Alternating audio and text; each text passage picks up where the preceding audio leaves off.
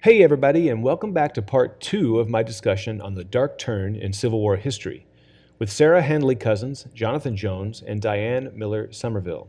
We keep the conversation going about the changing scholarship and why asking previously unasked questions is so important to the field. And I even give them a chance to respond to some pretty harsh criticism. Now, before we pick up where we left off last time, let me take a sec and ask you to subscribe to this show at theroguehistorian.com. And follow me on Twitter at mkeithharris and Instagram at Keith Harris History. Okay, here we go.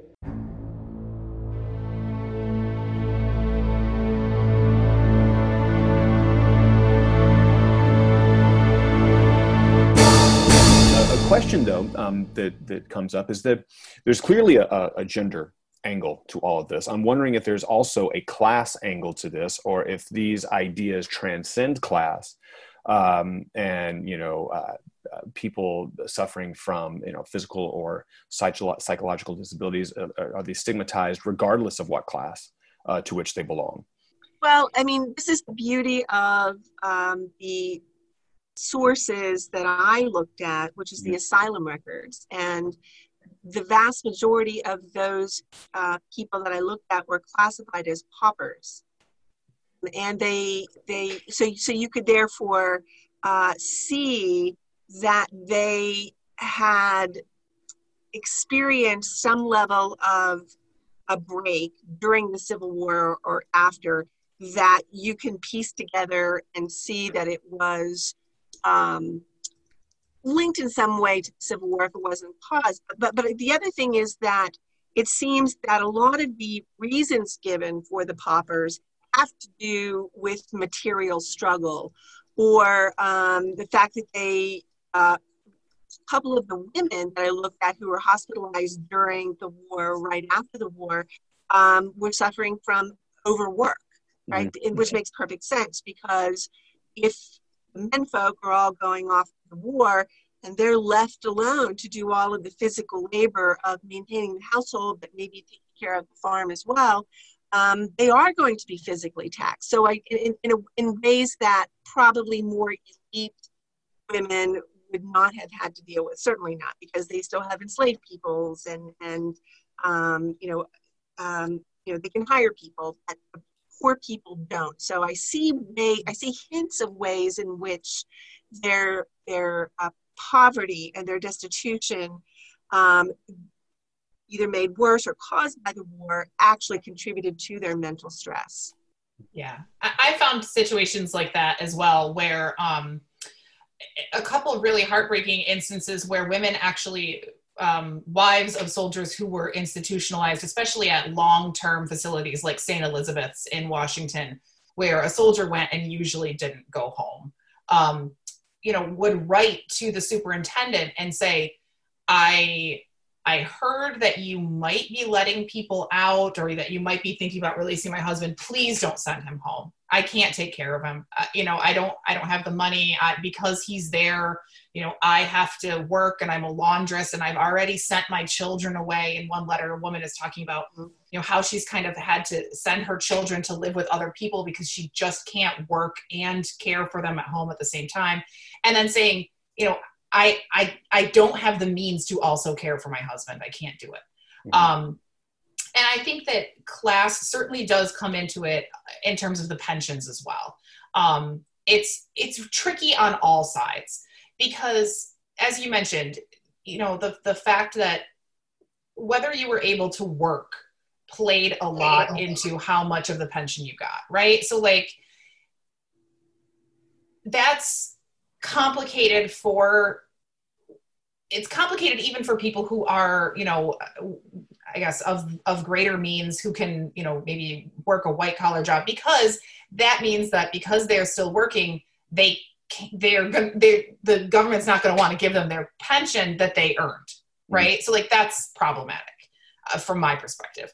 But then there's also, people who are much more on the edge, who are in really risky, tricky situations where, a pension payout was not going to be enough to get them through all the time. And so they had to work.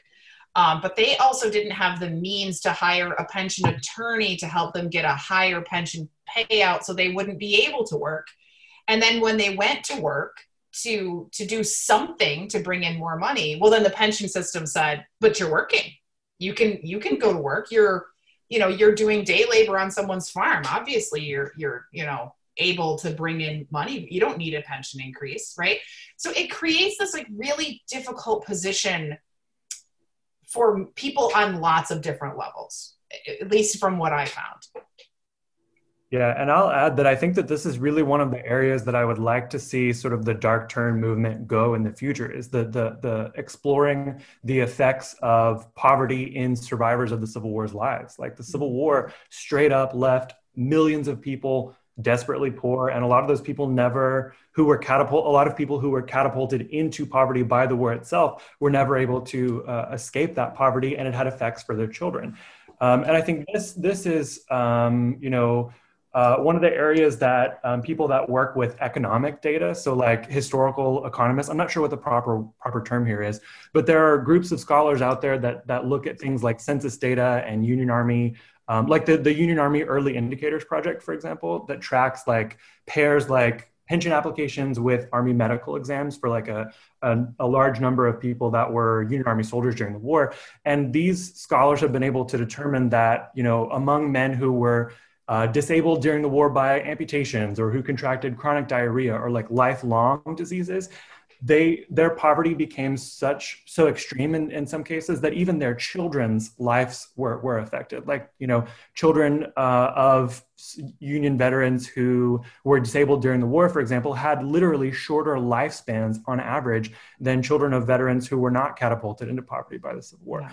So I think that this is, a part of like poverty, the history of how the Civil War caused the big crisis of poverty in post-war America, I think is one of the ways that the dark turn needs to go, because that's part of that's like one of the big parts of the story that I think Civil War historians really don't have a good handle on. That's a long spiel to say that this is something that we need more work on. The history of how the Civil War left a lot of people and a lot of families desperately poor, and they never overcame that. Yeah, the intergenerational aspect of this, I think, is something that I would like to see more research on as well. I think that's such a good point, Jonathan. And I know that this is some sort of a trajectory that disability history is starting to go in. There's a really incredible article a couple of years ago by Leslie Reagan about this sort of thing among Vietnam veterans and Vietnam veteran activists, saying, it's not good enough for the government to support just me. They disabled my children when they disabled me because of the after effects of things like Agent Orange, that veterans believed had led to birth defects in their children. And so obviously we're talking about something quite different among Civil War veterans, but as you mentioned, this sort of, I don't know, I'm probably getting out of my lane here by saying epigenetics, but I think that this is kind of, this idea of the experiences of one generation sort of having these effects on later generations. And I think that this would be particularly important to try to untangle, if we could, for Black veterans, because we know that they were much less likely to get pensions. It was much harder for them to get pensions. It was much harder for them to get the same pension payouts as white soldiers. And so this, whatever effect this may have had on white soldiers, which was significant, it would have been even worse for Black veterans. Sarah, I'm glad you brought up Black veterans, because I did want to ask how they fit into all of these scenarios that we've been talking about. One of the things that strikes me is, of course, an enslaved Black man wouldn't have been expected to perform the same virtues of manliness, in a Victorian setting as would, a white person. They don't own themselves, and that sort of the powers of the patriarchy, I suppose, wouldn't apply to them. Yes, they find themselves free and in the United States Army. Does that change that context? And then after the fact, if they are left disabled physically, psychologically, if they have found themselves addicted to opiates, are there differences based on race in the Yeah. 19th century. In my experience, absolutely. I mean, they were already at a disadvantage, and they were already at a disadvantage that other scholars have identified. You know, many of them, especially freedmen, didn't have the sort of institutional or bureaucratic knowledge of how to do all the damn paperwork to get a pension, which is substantial. They didn't have access to the doctors to get the medical exams. You know, they didn't have all of those things that, you know, somebody like Joshua Lawrence Chamberlain could get without a problem, right? But one of the things that I think is really important that I came across was that mainstream doctors, not even like Southern, you know, sketchy doctors. I'm showing my like union bias here, but sketchy Southern doctors. I can see right. it now. It was just accepted as truth that Black bodies were inferior to white bodies physically, right? And so Black soldiers, we've made a lot of the fact that like this was a man-making moment, right? That they could prove their masculinity, they could prove that they were men by taking up arms, right? This is Carol writes about this as well. But we also have to remember that when a Black soldier was wounded and was disabled, they were kind of understood as even more disabled, right? They were already at a physical disadvantage because their bodies were understood to be sort of inherently disabled by their Blackness. And this is really tricky too, because sometimes there's also there's the belief that Black men had sort of the brute strength to do, you know, things like ditch digging and grave digging and things like that. And so it's really complicated the way that this worked, but what it all comes down to is the fact that when they went to get those pensions, even, you know, given all of the other kind of paperwork issues, medical issues, all of that stuff, the bureaucratic issues, then when they kind of submitted their paperwork, the Pension Bureau was inherently more skeptical that the ailment that they were presenting that had disabled them was really what was disabling them, because they thought that they were already inferior physically, right? And so they were less inclined to give them a payout that they might have given to a white person that they would assume, well, of course it was the war that did this to them, right? They were much more, they believed much more that Black bodies were just already sort of disabled as a baseline. Very interesting point, and something that I'll go ahead and plug a show that I've got coming up in the future with Elliot Bowen, who just wrote this book, In Search of Sexual Health, which is a book about syphilis and the treatment of syphilis, which is a really interesting book in the late 19th and early 20th century. So he brings up some similar points about, you know, Black people who suffered from syphilis were already at some point, you know, morally inferior and physically inferior in a sort of amplified, you know, how they were treated as sufferers from this disease. Any historiographical shift is going to come with its own set of controversial, you know, back and forth. Diane, you've already brought up a couple of times criticisms of the so-called dark turn, or what some people have called new revisionism, as I've seen out there. And you mentioned that some people have said that this is an attempt at presentism. And I've also seen a few people mention that this is part of an effort to forward an anti-war political agenda. And I would like to give all three of you a chance to respond to these accusations. Well, I'll go first. Okay. Yeah, I mean, it's rare to see this in print. I've seen it maybe once or twice in print. It's more likely, I think, to come up at conferences. But the issue of an anti-war agenda is one that I've never seen play out. I can speak for myself. I talk to other people, and what makes you interested in this topic had nothing to do with any kind of opposition to war, or lobbying for peace. I mean, although that's a good thing, and I'm happy to be on the side of peace, that didn't motivate me to tell my story. I was interested in a study of suicide that hadn't been told. And I wanted to understand the emotional and psychological impact of war on the individual soldiers and their families. Nothing to do with opposing any kind of war in Afghanistan or Iraq. I mean, that wasn't even on my radar.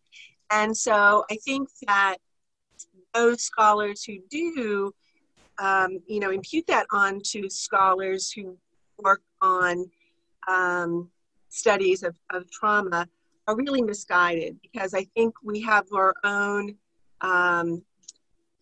scholarly agendas, we have methodological preferences, and those are what guide us. Questions about the war and its impact. Those are the things that drive historians to write about these kinds of dark topics, not some political or ideological agenda. Mm-hmm. Sarah, Jonathan, do you have anything to add to that as a response to those accusations? I mean, I think this is tricky because, I am anti-war, right?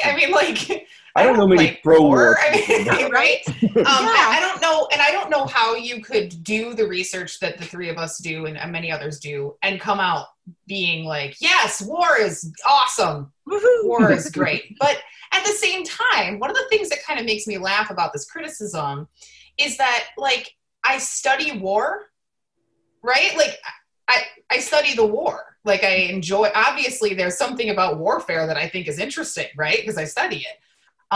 Like many other people who study the Civil War, I study it because I like being on battlefields. That's what drew me in. And so sometimes I think that it's kind of, it's kind of silly to think that Civil War historians got into it because we just sort of inherently hate the Civil War, or we want to criticize it or something along those lines. But I also think that it is relevant to think about the ways that, being a scholar who, was going through college and graduate school during the Iraq and Afghanistan conflicts, I think that that's relevant to my study. I think that it led me to ask different questions. It led me to think about things differently, right? Eric Dean's sort of landmark study on war trauma, he sort of got there by way of Vietnam, right? By thinking about the experiences of Vietnam veterans. And so I think that this is true for lots of the histories that we do, right? We are constantly seeing things in our own lives or experiences that we see sort of playing out in the news, and then that encouraging us to ask new questions about the past. I don't see that as presentism. Mm-hmm. I don't think that we would have the histories that we have today without, people reacting to the experiences that they're having in their lives and then looking to the past, right? Think about the birth of women's history, mm-hmm. right? Women's history is born out of a moment of kind of women's liberation, because women were like, wait, where are my histories? And asking that question. I don't think that means that that's presentist.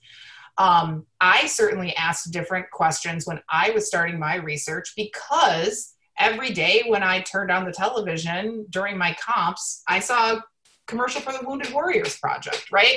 Mm-hmm. So I think that we are influenced by these things, and I think that that's okay. I don't think that that's a bad thing. Now, does that mean that when I went into the sources, I cherry picked so that I would only find the things that adhered to my assumptions about the ways that veterans experienced their post-war lives? No, right? I think that that's what people are often insinuating when they say that it's anti-war, right? Is that we are actually shaping the narratives that we're writing to adhere to the narratives that we would like to push in modern day, right? That we have an agenda and we want to use the history to push that agenda. And that's just not the case. In my experience, those histories were there and they were waiting to be told. They were waiting for somebody to ask the right questions. Sorry, that came out as very forceful. No, but I tend to agree with you. Other critics have suggested that you're making far too much of this, and that the overwhelming majority of participants in the Civil War veterans went home and got back to their regular lives.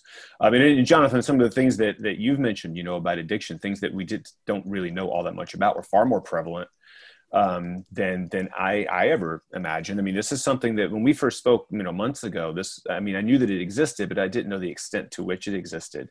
And it really opened my eyes to something that I never really considered all that much before.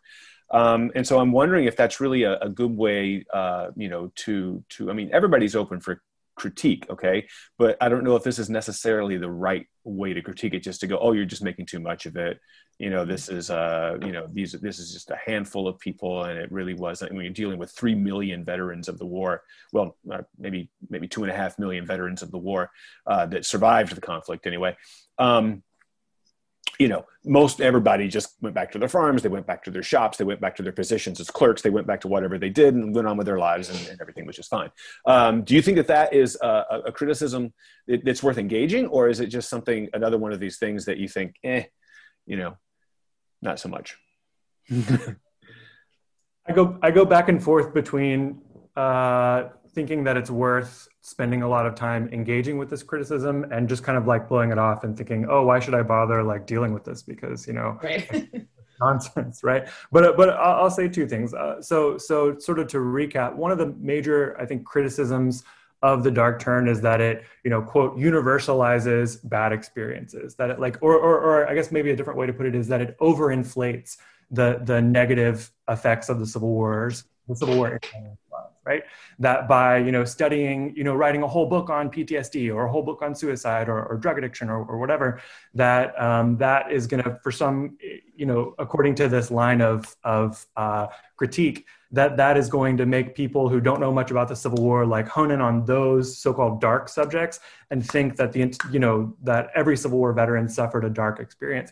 But the thing is that critique assumes that there is such a thing as a normal or typical veteran experience. There were millions and millions of people that fought in Civil War armies. There was no such thing as a universal experience. Certainly some experiences were common to a lot of people, but I just completely reject the idea that you can categorically say that there were normal or typical veterans experiences and atypical veterans experiences. So that's one way that I would respond to that critique. And I would also add, and I've thought a lot about this because I'm actually working on an article about this. So this is sort of in the back of my mind right now. I think success, or what we would call success for Civil War veterans in their post-war lives, is complicated. Because like Sarah shows, with her work on JLC, Joshua Lawrence Chamberlain, who in all of my notes is just JLC. So he has this.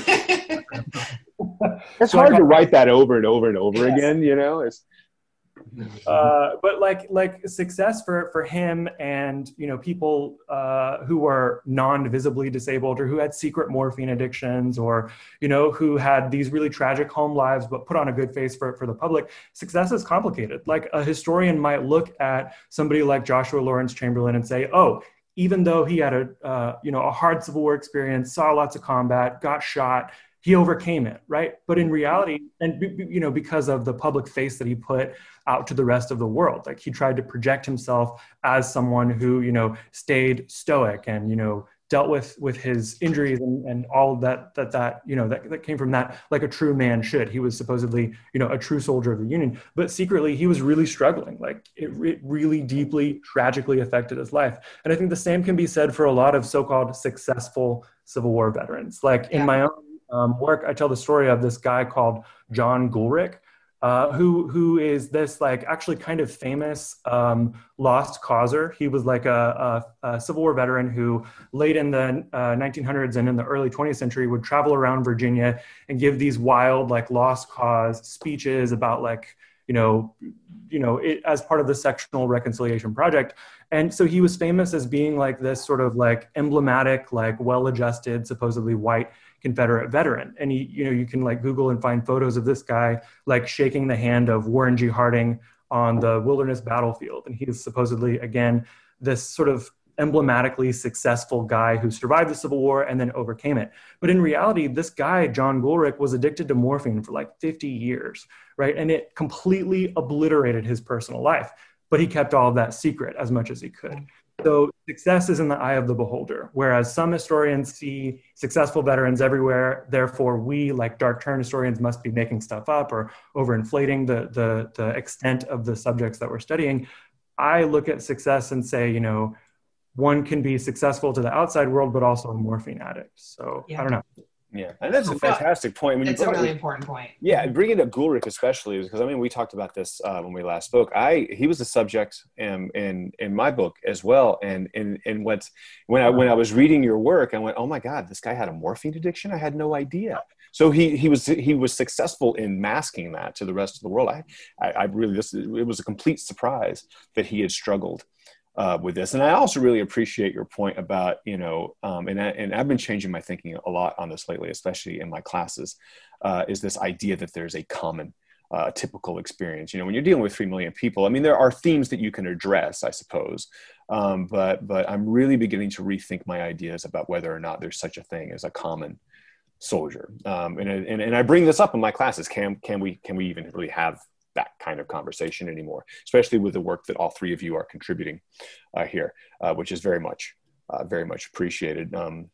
One last thing I have to ask you, and since we're speaking about engaging with critics, one last thing I wanted to talk to all three of you about is you're all active on social media, as am I. And I'm curious how you deal with people who come at this and take on the hater position and just come at this and sling crap at you with, no real evidence or anything like this, and just want to like attack you, maybe because it's political or, these kinds of things and sometimes they bring up stuff. I've seen this happen all the time. When we're talking about using history to promote a political agenda, I see this kind of stuff happening all the time on social media. People manipulating history, cherry picking history, manipulating certain events to suit a political purpose. The most obvious one being, like saying that the Democratic Party of the 1850s was this, therefore any Democrat today is also this. That's a really silly way of looking at political realignment and various things over the last 150 years. But I'm wondering, to reduce this into a more straightforward question, how do you guys deal on social media with the folks that take that assume that position and come after you? I don't have a whole lot of folks attacking me on social media for my positions, for my scholarship. I've been very fortunate. I get very positive feedback because I hear from veterans, I hear from public historians who give guided tours. I even had somebody reach out to me who was, I don't know if you saw that movie that was screened based on the book by Jake Tapper.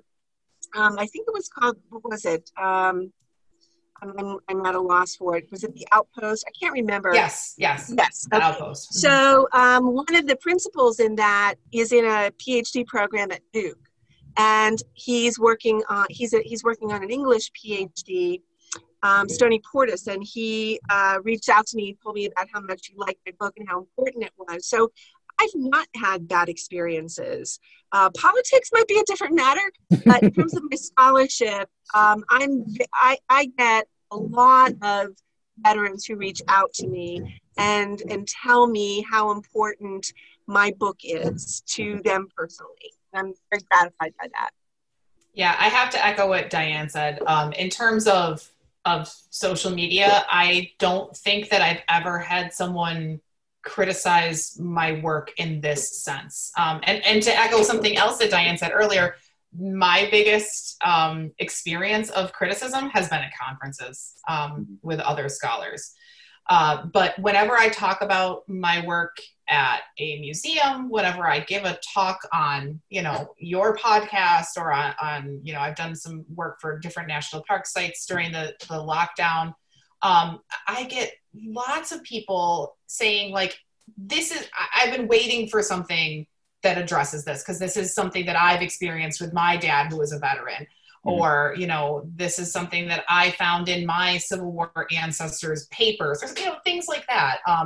I found a lot more really positive feedback when I am sort of out facing the public with this scholarship. But I will say that is not true when it comes to the public history work that I do with my podcast, in which I wouldn't say that we are out and out political, but we don't shy away from topics that are, let's say, controversial. And I have gotten, criticism for being too, I don't know, maybe activist is the right word with some of that stuff. And when it comes to that, we just sort of roll with it because we made a conscious decision when we rebranded in 2017 that we wanted to sort of really lean into the political, well, not the political, but into the history that matters, right? The history that's of the moment, the history that people are looking to right now. And when you do that, people are not going to like it, right? Especially when you're a woman, and then they like it even less. So, I think that you just have to sort of accept that that's going to come with the territory. But in terms of this work, I have not gotten a lot of public criticism for it. Even from the Chamberlain fanboys, which is interesting, because I expected there to be a lot more, disgruntled people saying like, don't talk about, JLC's, penis in this derogatory manner.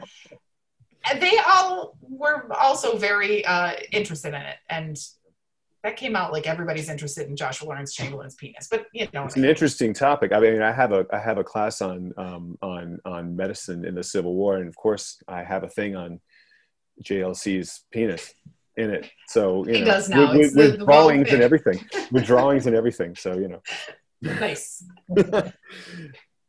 And I'll just add, I also haven't gotten a lot of hate mail. I haven't published a book yet, so that could be part of it, but. I think in cases where, I have been challenged in some of my work by historians of addiction. Like there are some historians of addiction that will say, that people in the past people before the last few decades couldn't possibly have understood that there was such a thing as addiction, that you could actually be addicted to drugs. And when that happens, I just refer people to the evidence. Like my policy as a historian is that I make evidence-based arguments.